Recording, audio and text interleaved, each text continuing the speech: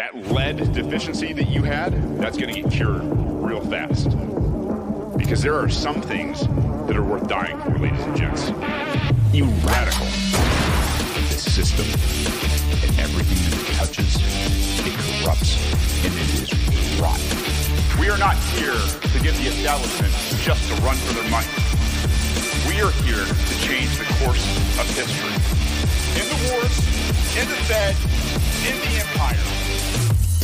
Free people who can contract together without government regulation has been proven to lift the human condition. And we can see it plain as day if we just take off these ridiculous tribal banners. The government doesn't give a damn about people dying. Unconstitutional for the American people to be saddled with that kind of debt by gunpoint, to have it wasted on bureaucracy. I'm not finished quite yet, thank you. Reason. My mission is to bring people together while preserving the freedom of every individual, regardless of skin color, age, faith, gender, love, and every other nuance which makes us unique. I was informed that their main interest was liberty, and in this cause, I am doing my very best.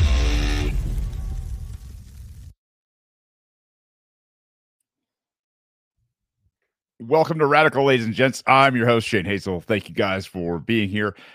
Quick couple of admin before we get into the show. If you love the show and you want to support it, you can do through Cash App. I said the lightning is coming. I should have that up for you guys next week, but the Cash App hashtag is Shane Hazel if you guys want to support the show. And thank you to everybody who does. Really appreciate that. If you want to earn sats and send me sats while you listen, you can listen on Fountain FM. It is a growing network of podcasts that are absolutely some of the best in Bitcoin and best in liberty. I mean, it's more than just Bitcoin out here. It's this amalgamation of people coming together from different circles, and it's really cool. So Fountain FM, if you're listening, you might as well earn some sats while you're doing it. So the last thing before we get started, I guess, if you need to contact me about the Bitcoin Maximalist, if you are looking to get into Bitcoin and you haven't done so yet, you're looking at how to start, how to get a hot wallet, possibly a cold wallet, take self-custody, which we all highly recommend. You can give me a shout at shane@shanehazel.com, or you can reach out through the website, radicalpod.com/Bitcoin Maximalist, and we'll get you started there. So any day, without more ado, my guest today is a good friend, one of the first guys I actually met in person in my Bitcoin journey down at the Miami Bitcoin Conference of 2022. He is an author. He's got a lot of published works in Bitcoin Magazine, Satoshi's Journal. He contributes to Late Night with Bitcoin, and he is also, what I think is probably one of the coolest crowning achievements, the one of the authors of the Monetary Independence, or Declaration of Monetary Independence, which was on display last year and this year at Bitcoin in Miami, and people got to come up and sign it. My friend, welcome to the show, Ulric Pattillo. Welcome, sir. Good to see you, man. Hey, dude. How are you? Thanks for having me. Oh, I'm excited to have you. I'm glowing after Miami. Are you recharged? You kind of settled back in a little bit after, a week from being down there?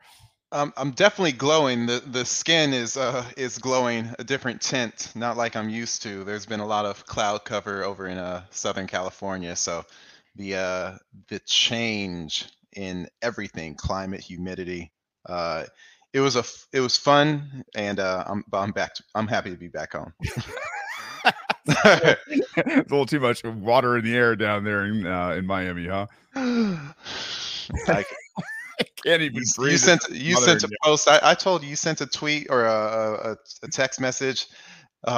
It's dry heat. It was 99% humidity. I know it was a joke, but I was a little bit irritated. I'm like, that's not funny at all. That's not funny at all. I'm going to be suffocating. I sent that out trying to lighten the mood because, no. I mean, anybody who's been to Central Florida, they know, man, like it's like walking into it's actually worse than that. It's almost like you walk outside and some big dude just slaps you right in the face, like, welcome to South Florida. Here's your initiation. I was a little concerned out there for people. I was like, man, Yeah, we might actually have some heat casualties today because most people aren't from the South. They're not used to that kind of heat that's and right. and humidity. So now good on everybody for staying out there. So Ulrich, for the audience out there, was also part of range day. Man, and you brought out a really slick pistol. I don't know if you want to talk about guns or anything on here, but like, Oh, I love it. Let it be known. I got an FN 57. I've been doing my best with my gun collection to follow with my millennial heritage. If I could, every gun on Counter Strike I would like to own one day. So I have my collection going. I'm not going to deviate if I can help it. And picking up the FN 57, it was a crowning achievement for my collection. So I'm so loving it. so Ulrich pulls out this FN 57, and I was like, I got to see this thing, man, because I've heard of it. That was the first one I've ever seen in person. I was actually really surprised about how lightweight the gun was for such an explosive round. And for anybody that doesn't know what like a 57 is, think of a shorter cartridge 5.56 type of round and projectile. Mhm. Tons and tons of powder behind this tiny projectile, and it's actually, I mean, I think it's probably level 4 defeating. Like, you shot that Kevlar out there, went straight through the Kevlar, through the ballistic gel, and just kept on going. Alex from Swan, excuse me, Alex from Swan indicated that police normally wear, I think, level 3. Yeah. Uh, and so I don't know what grade it can penetrate, but yeah, you saw the differences between a 9. It caught caught it clearly. 45, it barely breached the Kevlar. And the 5.7 round, it was like, what Kevlar? It's like, and I, it was like, I was surprised. That was actually the first time I shot it. The first time I ever shot it was like, let's test up against some Kevlar, and it went clean through. And it's And like, body armor need not apply, man. It's yeah, not in going to work. pistol form, and that wasn't Yeah, even the penetrator round. We were talking a little bit out there standard. for people who are into guns and all this kind of stuff. This is standard, just lead, and I should say copper jacket. So Hmm. when you look at a green tip, which a lot of people maybe don't know the significance of different tip colors on different ammunition, that green tip is a steel penetrator, and if you threw one of those on there, oh my god, man. I'd probably be spending all my Bitcoin trying to buy those rounds as well. Those rounds are already expensive. You standard market rate in California is 90 cents a round. So luckily, I was able to find a better deal at a specific FFL. But yeah, when you go use that gun, just know that you are digging in your pocketbook, and just just make sure you budget that time on the range with the 5.7. Have you thought about learning how to press your own rounds or any of that? I'm saving casings from when I go to the range, Mhm. but I know a coworker that was thinking about getting a machine, but he's like, basically every time I go to the range, I'm saving the casings. I don't know if I want to do it the 5.7. I kind of want to keep the rounds clean and new. But for the 9s and 45s, I've been just stacking the ones that I can collect and just waiting for opportunity to refill them. Right on, man. Well, obviously, you're a big proponent of not only the Second Amendment out there, but you're also a original author and signer of the Declaration of Monetary Independence, which a lot of people maybe don't know about yet, but I think it is, it's right up there with the Declaration of Independence in that it does something um really really profound, I think, in this day and age where some people some people in power might consider you a threat for launching something like this. Let's talk about why. All right, first of all, who came up with the Declaration of Monetary Independence?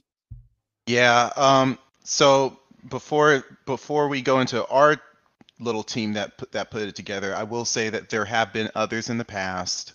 I want to say even one of the founding or early members of Swan, I think Brady Swenson, Mhm. wrote an article that was called the Declaration of Monetary Independence. And we actually reached out to him to say, hey, we're thinking about coming up with this project. We're gonna make a website. Are you okay? We see that you had one written maybe 2 or 3 years prior. And when he saw what we were putting together, he was like, go ahead. Like, that was a one-time thing, and your guys is like way better. So he is very gracious with that. There have been other ones that have been on, in the deeper parts of the web, whatnot. Maybe a crypto statement of independence, whatever, Yeah. but the thing is, Mark Mariah, who's a retired lawyer, marketer, just an all-around good guy, he came up with this idea back in 2021, and he was putting it out in the Telegram for Bitcoin Magazine, because that's where he was contributing. He was giving it a lot of his time. And at that point, I had been contributing for about maybe 6 months. And he's always been a very nice guy. When I go to work in Colorado Springs, we go have dinner. And he was like, "Hey, I want want to do this effort, but it's kind of big. I want some help." And I was like, I immediately sent him a message like, "I would love to help you out. It sounds like a great idea." Mike Hobart came along shortly thereafter, and he had this outline, preamble, call to action, and then these bullet points of what's wrong with fiat, what's wrong with what's good about Bitcoin, in a very simplistic way. We're not getting into any blockchain engineering here. Something for the common man to understand and to agree with, or to disagree with. Mm-hmm. And we basically, with the three of us, we met on numerous occasions, refined the list, made sure it wasn't duplicative, made sure it wasn't ambiguous, and really, and even put it out, to other people who weren't working on it. Say, hey, does this make sense? Do we sound like we're talking out of our ass here? And it became a really cool product, and our goal was to release it on October 31st, which I think coincided with a specific date. I don't want to say it was the oh gosh, now I mean, I forget. I know October 31st was like this one date that was important in Bitcoin history. It wasn't the release of the white. It could have been a release of the white paper. Yeah, it was either the release of the white paper or the release of the Genesis block. It was one of those. I forget. But then so we released it along with a couple of articles about it on Bitcoin Magazine, and it was supposed to mirror the Great Barrington Declaration. And for those who don't know, the Great Barrington Declaration was basically a statement of disagreement with how the world, the mainstream media, the mainstream health organizations handled the COVID pandemic. And there were doctors from all around the world that signed this digital or online petition, and that petition essentially showed how many people signed it from all over the world, not naming any particular names, but said like there were 1,000 people who signed it in the United Kingdom. There were you know 10,000 who signed it in the United States, and maybe they made it more particular by state, and this many people signed in Brazil. And so we tried to mirror that, and so we enable you to sign the declaration online, and if you want, you make it anonymous, and one day when we get enough numbers on that spreadsheet, we would probably release an appending page that counts, hey, this is where all these people sign the declaration, to where they basically aligning with the principles outlined here, saying they believe in separating money from state. And then additionally we put it at the Bitcoin conference. Hey, you guys want to, making it sort of like a totem exhibit, sign your name, take pictures, selfies, sort of like a morale builder. It was popular last year. I thought it was even more popular this year, when people are texting me saying, I didn't know you did this, bro. It's like, yeah, it was kind of cool. I'm glad you liked it.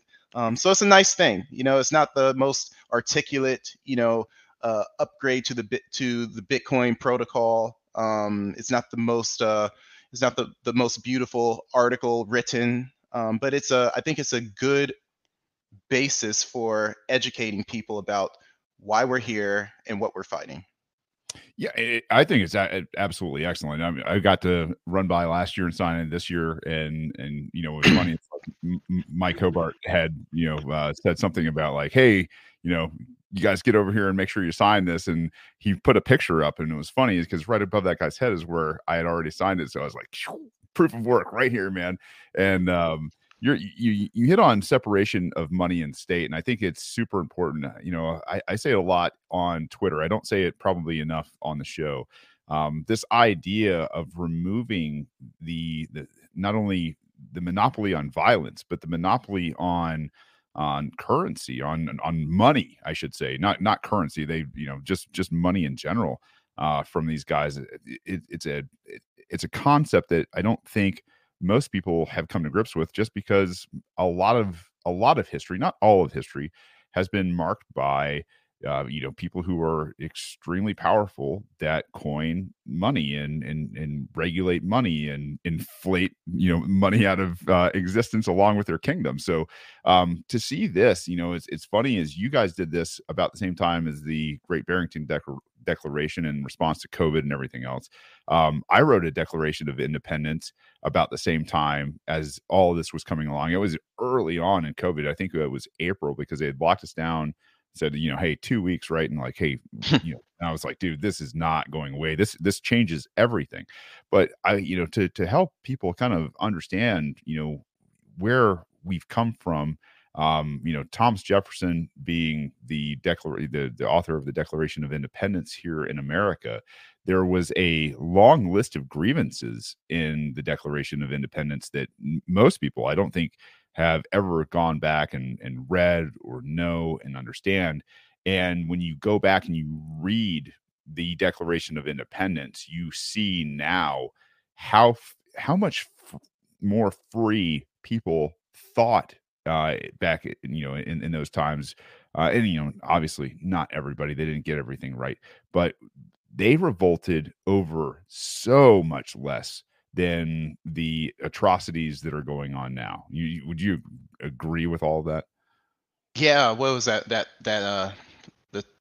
Boston Tea Party? They were what was the tax? Was it 2%? Yeah. You know, It was minuscule. if we had 2% taxes, I firmly believe we would be jumping off of roofs, having parties. There would probably be Yeah. it would be like every city won the Stanley Cup, the World Series, and the NBA Finals all at the same time. I mean, mass hysteria. So, but guess what? When you have been taken from for so long, you forget what freedom looks like. Yeah. And and every time, people have short-term memory. 1984, laid that out really, really particularly, where they literally erased history. And we see this time and time again, where a politician would go on stage and they'll say something and it was complete opposite of what actually happened.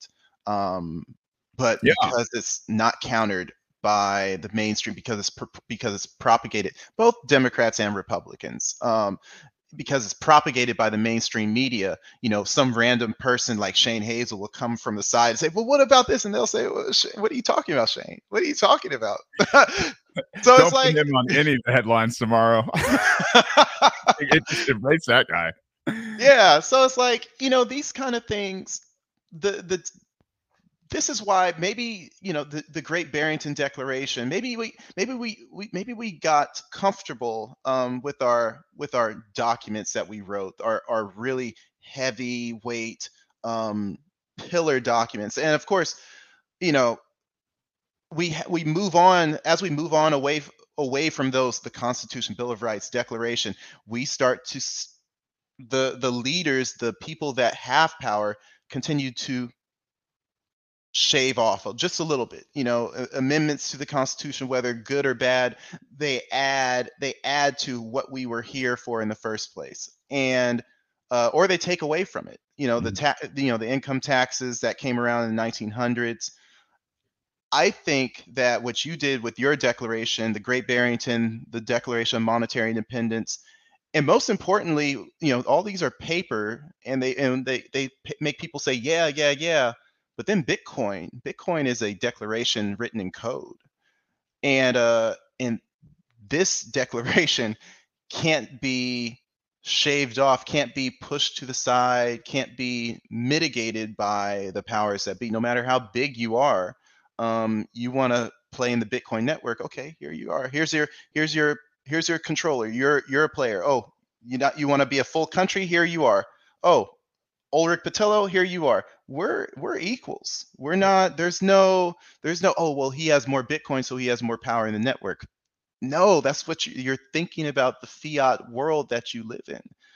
You're thinking about the Cantillon effect. You're thinking about banks versus retail members of society versus consumers. They are definitely different participants. But Bitcoin, you have miners, you have nodes, you have participants, and it's a beautiful thing to balance the playing field.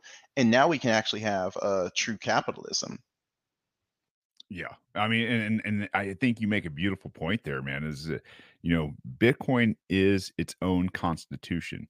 And I don't think most people think of it like that in terms of you have, what we had in the past, which was kind of like these agreements of men, third party trust, right? And no man or woman on earth is perfect. So what you're going to get is imperfect trust at that. And so now you've got the opportunity and the freedom to say, "Hey, man, I'm in. I'm gonna adopt some Bitcoin. I'm gonna cold storage this kind of stuff." And in doing so, you automatically play by the rules of that constitution.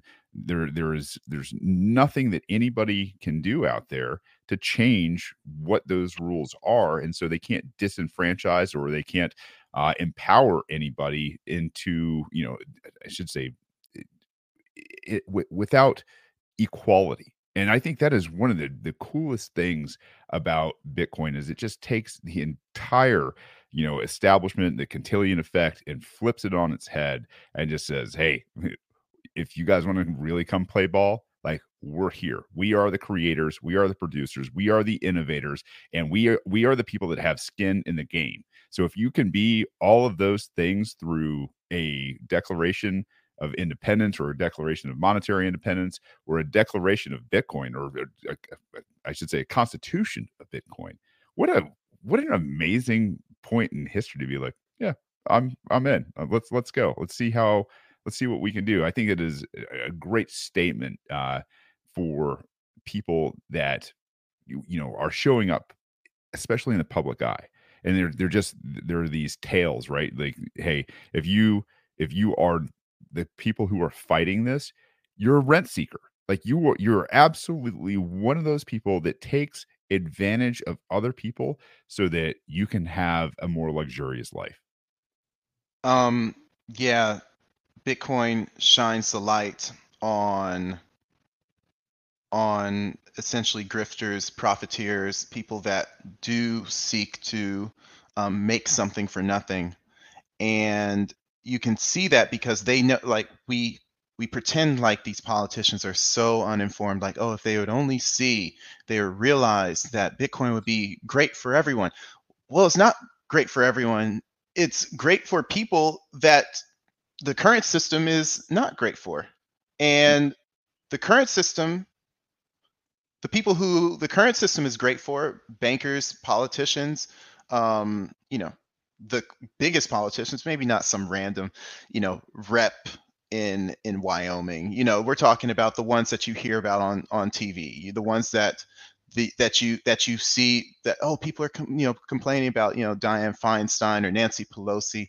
These people have made massive amounts of money by their ability to make laws to control where new units go. Mhm. There's only one law that dictates where new units go in Bitcoin, and that's the the miner that mines the new block, and it happens roughly every 10 minutes, and it's going to decrease roughly every 4 years, the subsidy reward, and that's going to go on until 2140, and it's going to keep on halving every 4 years. Politicians don't like that. Politicians are there to change the rules for their betterment because they only have 4 years. They only have How much reps have 2 years? I forget. Yeah. 2 years for the reps, 6 years for the senators, and presidents, 4 years. 4 to 8, Or depending. 4 to 8. Yeah. Yeah. Oh, and senators, or reps, 2 years to life, 6 years to life. And Yeah. these people, they say, while I'm here, because if they're not good at what they do, they may be voted out. They say, they're looking at their clock. I gotta get as much as I can while I am here. And so their laws, while they pretend they represent the people, they represent their interests, because you can't your incentives. No one's bigger than their incentives. And when you put this big plate of lawmaking ability in front of someone, and you're saying, I can do that, people they're going to eat it up. You can't avoid that, because the other option is you're out of office and you didn't make anything for it. You didn't get your book written. You didn't get turned laws for a corporation so you can go work as an executive for them one day, saying thank you for playing ball with us. These are the types of things that would be erased off the table on a hard money, uh, apolitical Bitcoin standard. And politicians, any laws that they're potentially making, it's like, oh yeah, we're going to shut down, that street on Sunday because of whatever, or it's some rudimentary, meaningless law compared to the things that they do now, where damage actually happens. People get hurt. People are enriched. Uh, at the hand of this current way we live. Bitcoin really does fix that, and the people that are fearful of it, they're the ones that we should be watching out for, not the opposite. Yeah, well, 100%, man. I think it's fun to take that. You wrote a piece that was a what if piece, and anybody that knows me knows me, my kids especially are into Marvel, and so I really appreciate the activity Oh of yeah, Marvel What If. Yeah, I yeah forgot already. Yeah, there's. the what ifs and to say, all right, what if? And this is what is, for a lack of a better term, this is wargaming, and I think this is very important in the space, is to have people who can look at what we have first and foremost at our fingertips, and then project into the future. And I've seen quantum projections, hundreds and hundreds of years away, maybe thousands of years away. I've seen, very near future, but what doesn't get talked about a lot is kind of that transitional period, from where we're going from now until, maybe this is a lot more mainstream. And in this article, I'll just bring it up here, and show everybody. This is I think this is one of, Three. the ones that I definitely really got into here, is Yeah, because it talks about the Bitcoin International Treaty, the BIT, which I thought was very clever on your part, right? Like that was fun. I liked Um, it. you're going to be a fortune teller at some point, possibly. I mean, mathematically, it just seems like, hey, if you guys are looking for, the treaty name, like this would be a great one. But it goes through not only like where we're at, but kind of like how we get up to about the year 2050. And to kind of summarize it, like just in that, to set it up for you, um, this this activity that we're involved in is going to have giant ramifications for a centralized form of government. I'm sorry. So a centralized form of government? You mean like In terms of this? decentralizing it. Oh yeah, yeah, yeah. So I mean, yeah, this piece right here. Like, what if the state? I mean, basically, I decided at the end of 21 I wanted to do a three-parter and kind of like matriculate, basically starting off 2023 or 2033. I say, like, there's a Bitcoin international treaty. All these states basically say we give up, like, Bitcoin fiat sucks, we're going to start playing on a hard money standard. And Right. then after that, then I start saying, well, how does that affect education, which I placed in, I think, the early 2040s. And this one you're talking about, I'm placing in the 2050s. So what we see is there's a lot of things about government that just doesn't make sense on a hard money standard. It's nearly impossible. I started off saying, hey, just from the tax receipts to the expenditures, and you can take maybe different graph per se to outline, where money comes from for the government. But on a hard money standard, if you don't essentially create value, you are losing value and you will go bankrupt.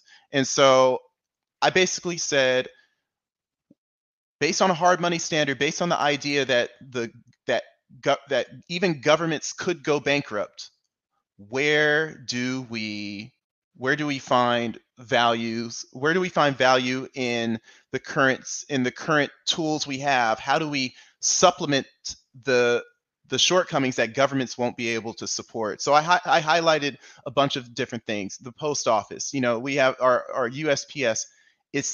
It's hemorrhages money on an annual basis. Maybe 1 year is profitable.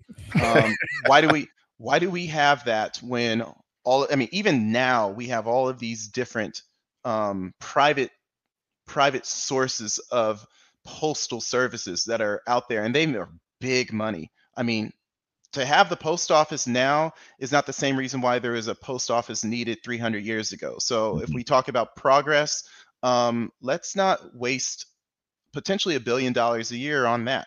And if the government is now like, hey, now we have to tighten our belt, that's probably one of the first things that would go. Welfare made obsolete by hard money. So it's like, these are the types of things I think our government provides all these services, this free money for people who aren't creating value. And I'm not saying that we shouldn't be a kind-hearted, altruistic society. But we know that there are many instances where people are manipulating that system, they are gaming it, and they are essentially extorting the honest taxpayers for the sake of living basically rent-free or rent-seeking over on top of the people who work hard. So it's like this is another example. Police defunded by hard money. We have security services guarding buildings. We have security services guarding important people. Politicians talk about they want to disarm society, but they have armed guards with AR-15s and level 4 body armor. So it's funny that local societies couldn't put forth their own security forces to take care of them. And it's funny, we always talk about the dichotomy, the angst between the people and their police. Well, the police don't belong to the people. The police belong to the local government that actually pays them. And if the local government decides that the people are bad news and they want to oppress them, coerce them, the people pay. I mean, the government pays the city police department paychecks. The government pays the county police department, the sheriff's paychecks. So, but what happens if we flip that around? What happens if people come together in a crowdsourced manner and start saying, "Hey, security provider A, we want you to patrol this neighborhood." We all have neighborhood watches in our growing up, or you saw those neighborhood watch signs, walking around the neighborhood. Those aren't anything, but imagine if those actually meant something. Neighborhood watch provided by, Shane Hazel Incorporated, and then all of a sudden it's like, oh, these guys, Shane Hazel Incorporated, they work for me and they are protecting my interests. Not to say that now you can be a bad actor, but they are protecting my interests and the interests of others in this city. And if they do a bad job, their reputation is at stake. Oh, it's like, look at that, all kinds of crime, there's no peace. Shane Hazel Incorporated security services, they're not going to be able to expand to another city to provide that service. They're going to get a bad reputation, especially with how communication is nowadays, Yelp reviews, et cetera, et cetera. But what do we know? The state has a monopoly on violence. And if they lose the monopoly on violence because they can't afford to pay for that violence, then what we end up doing is we end up getting private contractors to take care of us, and they will take care of us better than any police department could because we actually pay their bill. Imagine you have your own local bodyguard organization. That bodyguard's not going to let anything happen to you because their paycheck is at stake. And then go ahead. Yeah. I talk about this all the time with people, especially the people like, because we are in a changing paradigm. Like we are we right now there's a fork in the road, and it's either you're going to go towards a police department that's funded probably by the national level, like CBDC level, right? And like they started trying to do this years and years ago by introducing things like civil asset forfeiture. So they incentivize people, going through and taking people's stuff without any type of criminal charges or anything like that, and making those things stand by themselves. So I guess my point is like, look, people, like, you've got an opportunity here to think about this as, do you want your local police controlled and incentivized on a CBDC standard where they will do anything for the CBDCs that is issued from the executive at a presidential level? So you got to get your shots, you got to get your passports, you got to get your IDs, you got to get your chips, you got to, have this kind of diet, whatever it is, ESG scores, you name it. Like, that's all what will come with a CBDC in terms of, total tyrannical control. Or you can have a local police department that has an open code, right? Like, for a fact, like, this is their job: A, B, C, and D. Violent criminals, rape, you know, uh, kidnapping, coercion, murder, just the obvious, like, hey, this is what we police for. We don't do anything else, right? Like, if you want something else done in this local area, we're not your guys. But I guarantee you, we will make sure that the violent crime in this area does not happen. And at the same time, you start to look at it like, if you're running these like a company, well, look at some of the best companies out there. Where do you go for amazing service? Like, what brands do you associate with just absolutely outstanding service? Chick-fil-A comes to mind down here in the South, right? Like, it's always my pleasure. Thank you very much. Let's just inundate these guys with as much customer service as possible, so that they finally like, hey, man, you just gotta let me eat my chicken sandwich. Appreciate everything, right? But like, that's what you want from, somebody who's in service for protection like that. Is you want open source code, you want open source understanding of how they're getting paid, you want the ability to not frequent that establishment if they have bad actors or if they have bad reputation. And at the same time, you want those people in the public eye going, you know what, man, that organization is a class act, and this area around here is better because they're here.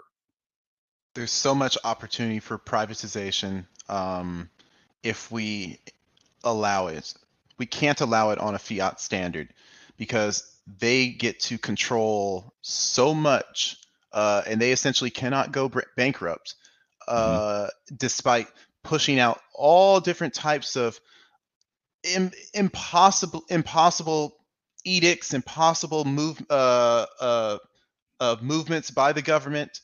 It's only through a hard money standard where you can basically, you can't force people to abide by something if you don't create value. And I'm not saying, even if you create value, on a Bitcoin standard, you can't force anyone. Let me take that back. What I'm trying to say is, the governments that don't create value, they have to now become an honest actor in society. And if all of a sudden the United States say, you know what, we're going to start creating value, we're going to start turning a profit, and we're going to make sure that we are an honest actor in capitalism, then so be it. Then they'll have their state, and they'll be able to participate in society in a balanced way. But they don't. But printing your own money, the balance of power, it will always be misaligned for the people who get to create money out of nothing. So Bitcoin, when we talk about, when politicians and libertarians as well, when they say, oh, we have to take the power back, you can't take the power back unless you take the money back.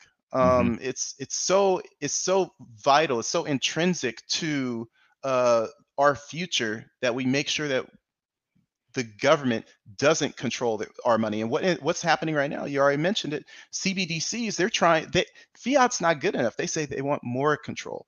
Yeah. The state must always be in a state of perpetual growth.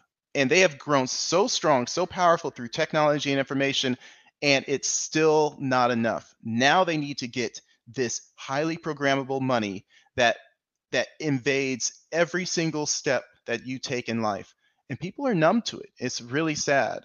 But we're here. Yeah, I was gonna say, it also just kind of violates the principles of what money's supposed to be in the first place, right? Like, money is supposed to be kind of trustless. I mean, and Bitcoin is Supposed to.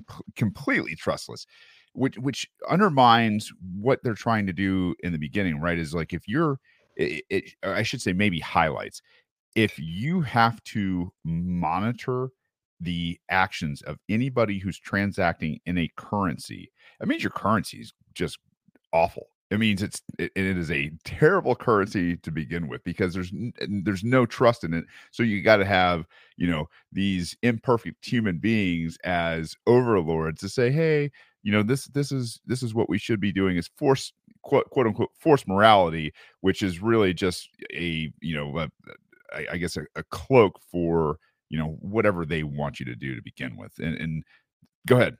Yeah, it's so funny. I want to make sure that you remember this because I had just heard it recently.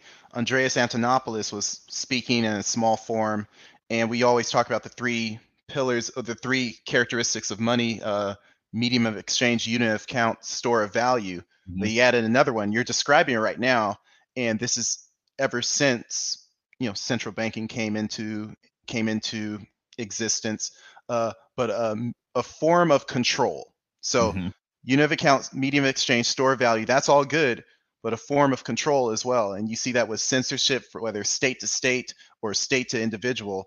And this is the type of thing that will only get worse on a CBDC standard. Go ahead. That's I'm right. sorry. No, I think you're exactly right. A lot of times, what I refer to it as is communications protocol, right? It's if your communications protocol is a CBDC, that means you're all for the monopoly of force and coercion, and you're just an agent of force and coercion. Whereas Bitcoin, your communications protocol has got to be peace and consent because that's the only way you're going to ever have a transaction with another being, and that's, I mean, speaks for itself. You don't need to say anything else after that. Um, yeah, man. So I want to talk about a lot of this stuff can be really thick for some people, right?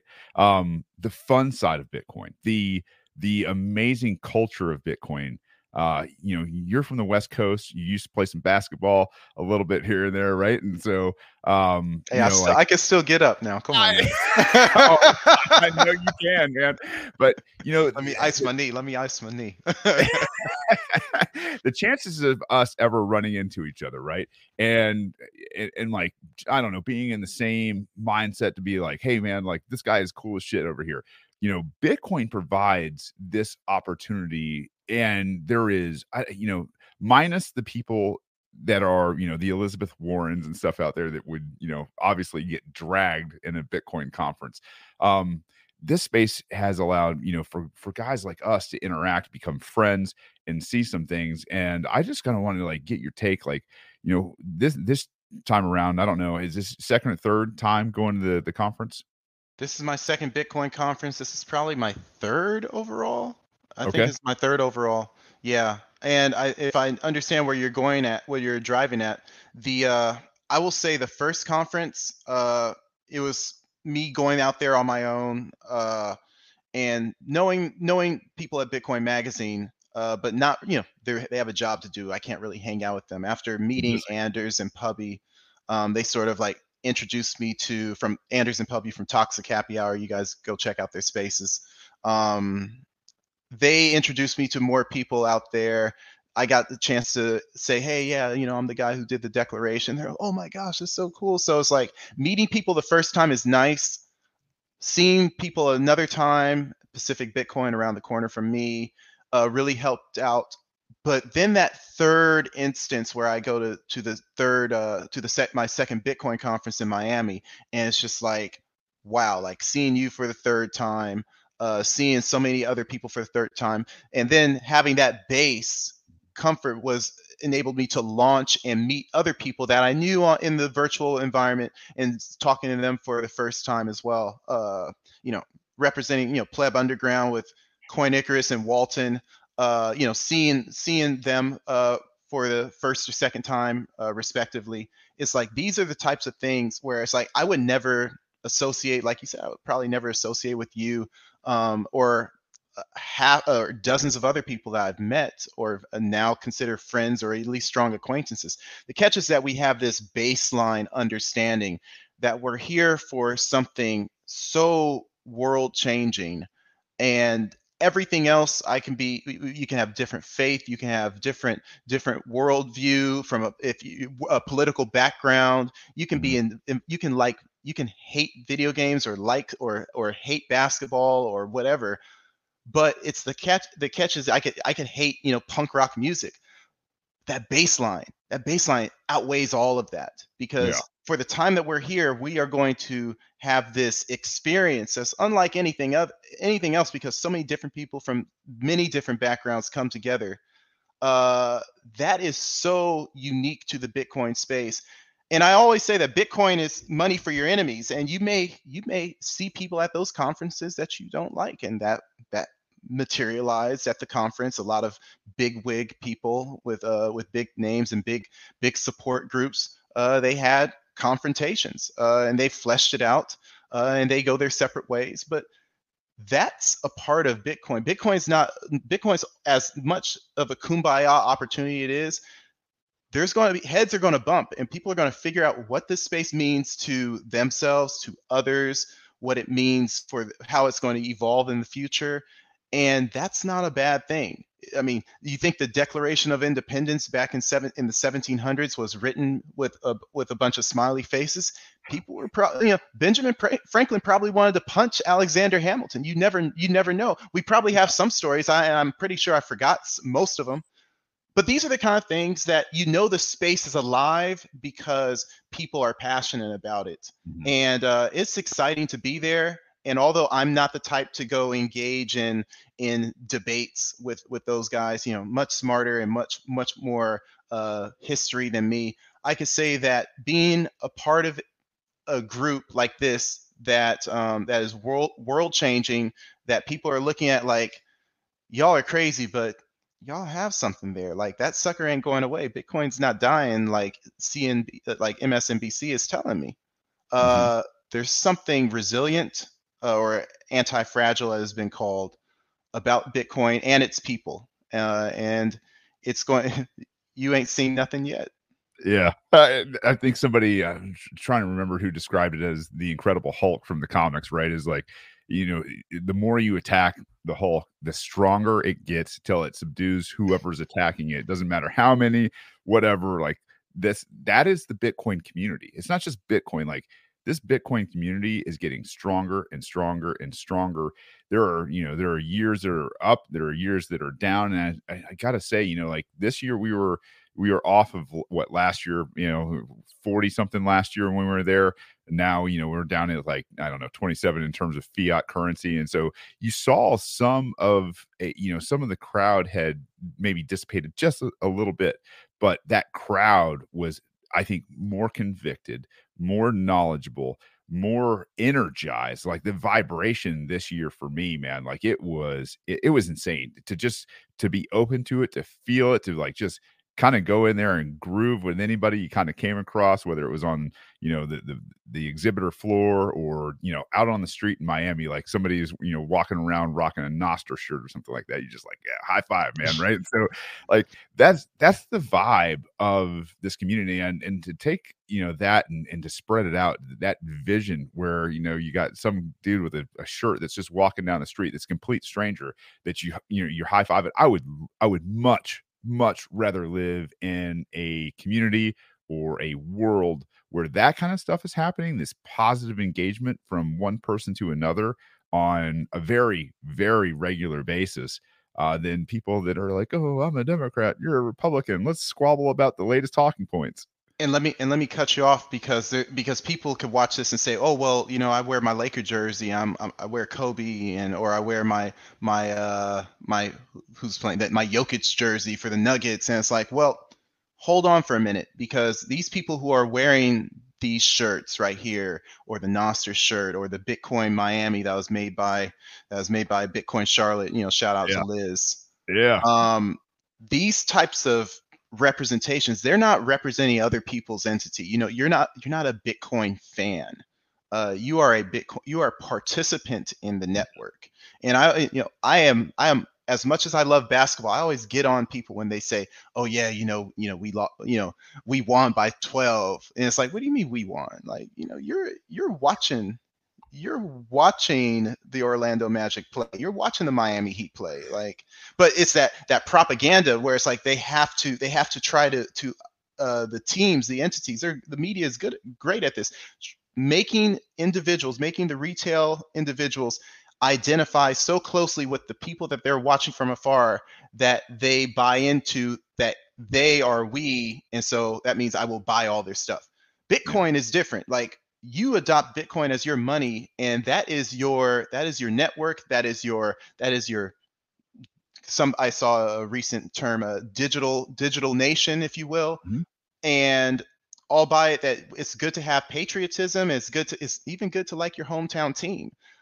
There's something bigger about this monetary standard because it is world changing, and it'll help you identify with people that you never thought you could.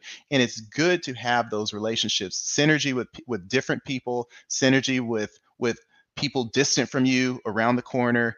And that experience that you see, that high five, that's more real than any high five a Laker fan could give to another Laker fan. Oh, beautifully put.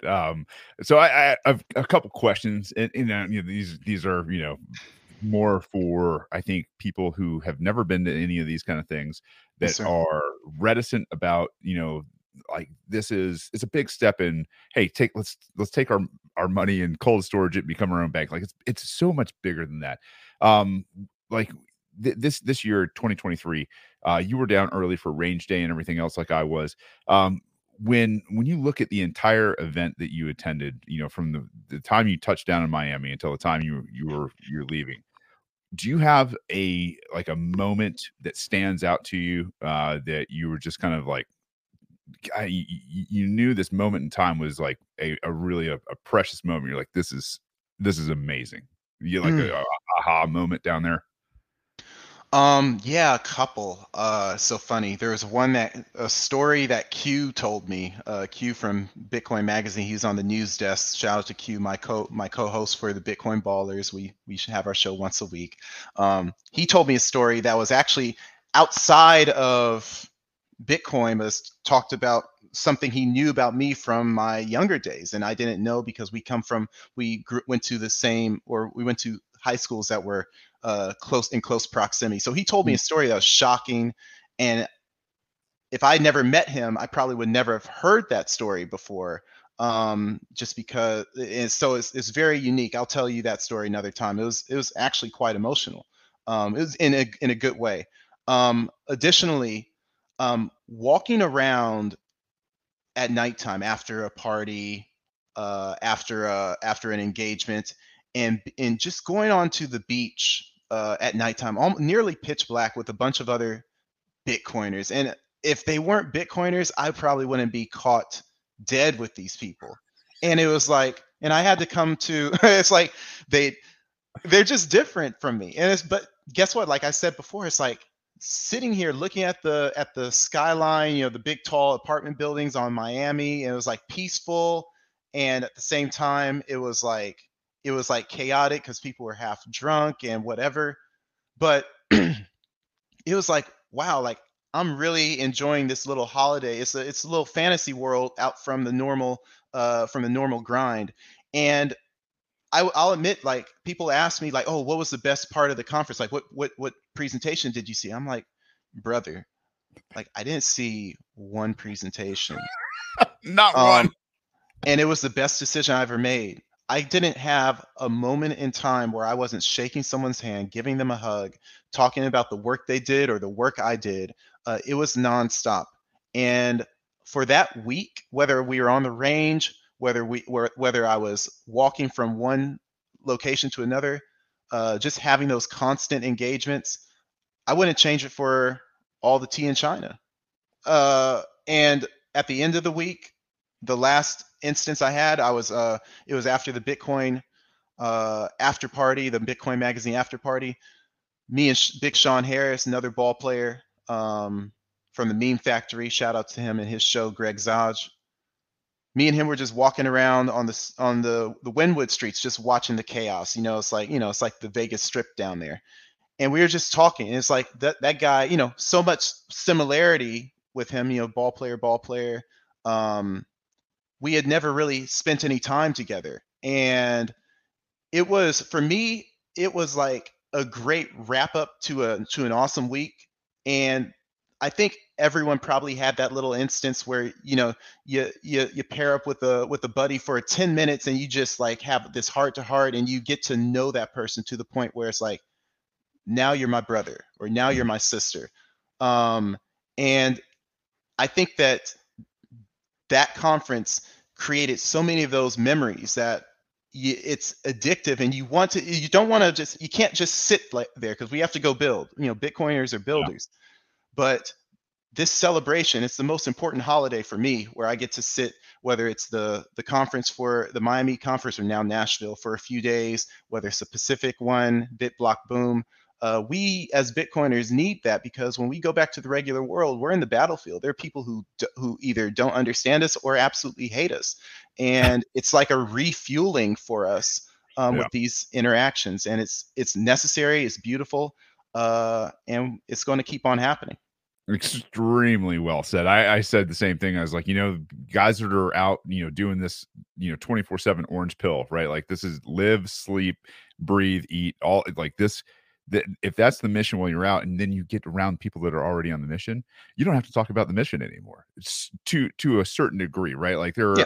there's some, but like a lot of times now it's just like, hey man, like, what do you do? What are you interested? What makes you laugh? Like, what are you into outside of like Bitcoin and all this kind of stuff? And you also get to like congratulate people, like when you see and you're part of this kind of stuff, and you seeing the evolution of your friends over a year, maybe 2 years, 3 years, and where they started their Bitcoin journey, where they were like, not anywhere, hanging out by themselves, having dinner by themselves in Miami or whatever, Yes, right? man. Like, dude, I was that guy, right? And so, and but now, like, they've got businesses or shows or charity, whatever it is, they've got projects inside the space, and you're seeing them grow, you're seeing them mature, you're seeing them give back in terms of charity, like, on top of the brotherhoods and the sisterhoods, and those moments, like, just what perfectly said. This is so much bigger, and culturally, I think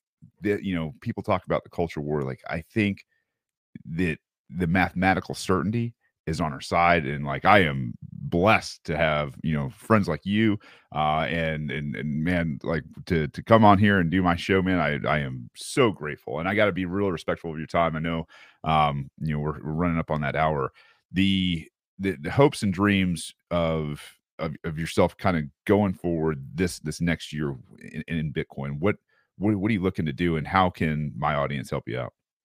Well, I do want to say thank you for being one of the people that, when I came to the conference, I wanted to say I wanted to go on Shane Hazel's show, Oh and it man. was one of those things. And I told you that, and it was one of those things where, as a engineer, as a maybe a little bit, maybe I'm high on my not high on myself, but I'm a little bit more reserved as a not mark. I'm not a marketer, so I'm not going to say, hey, you should sign me up for you. I can do X, Y, Z.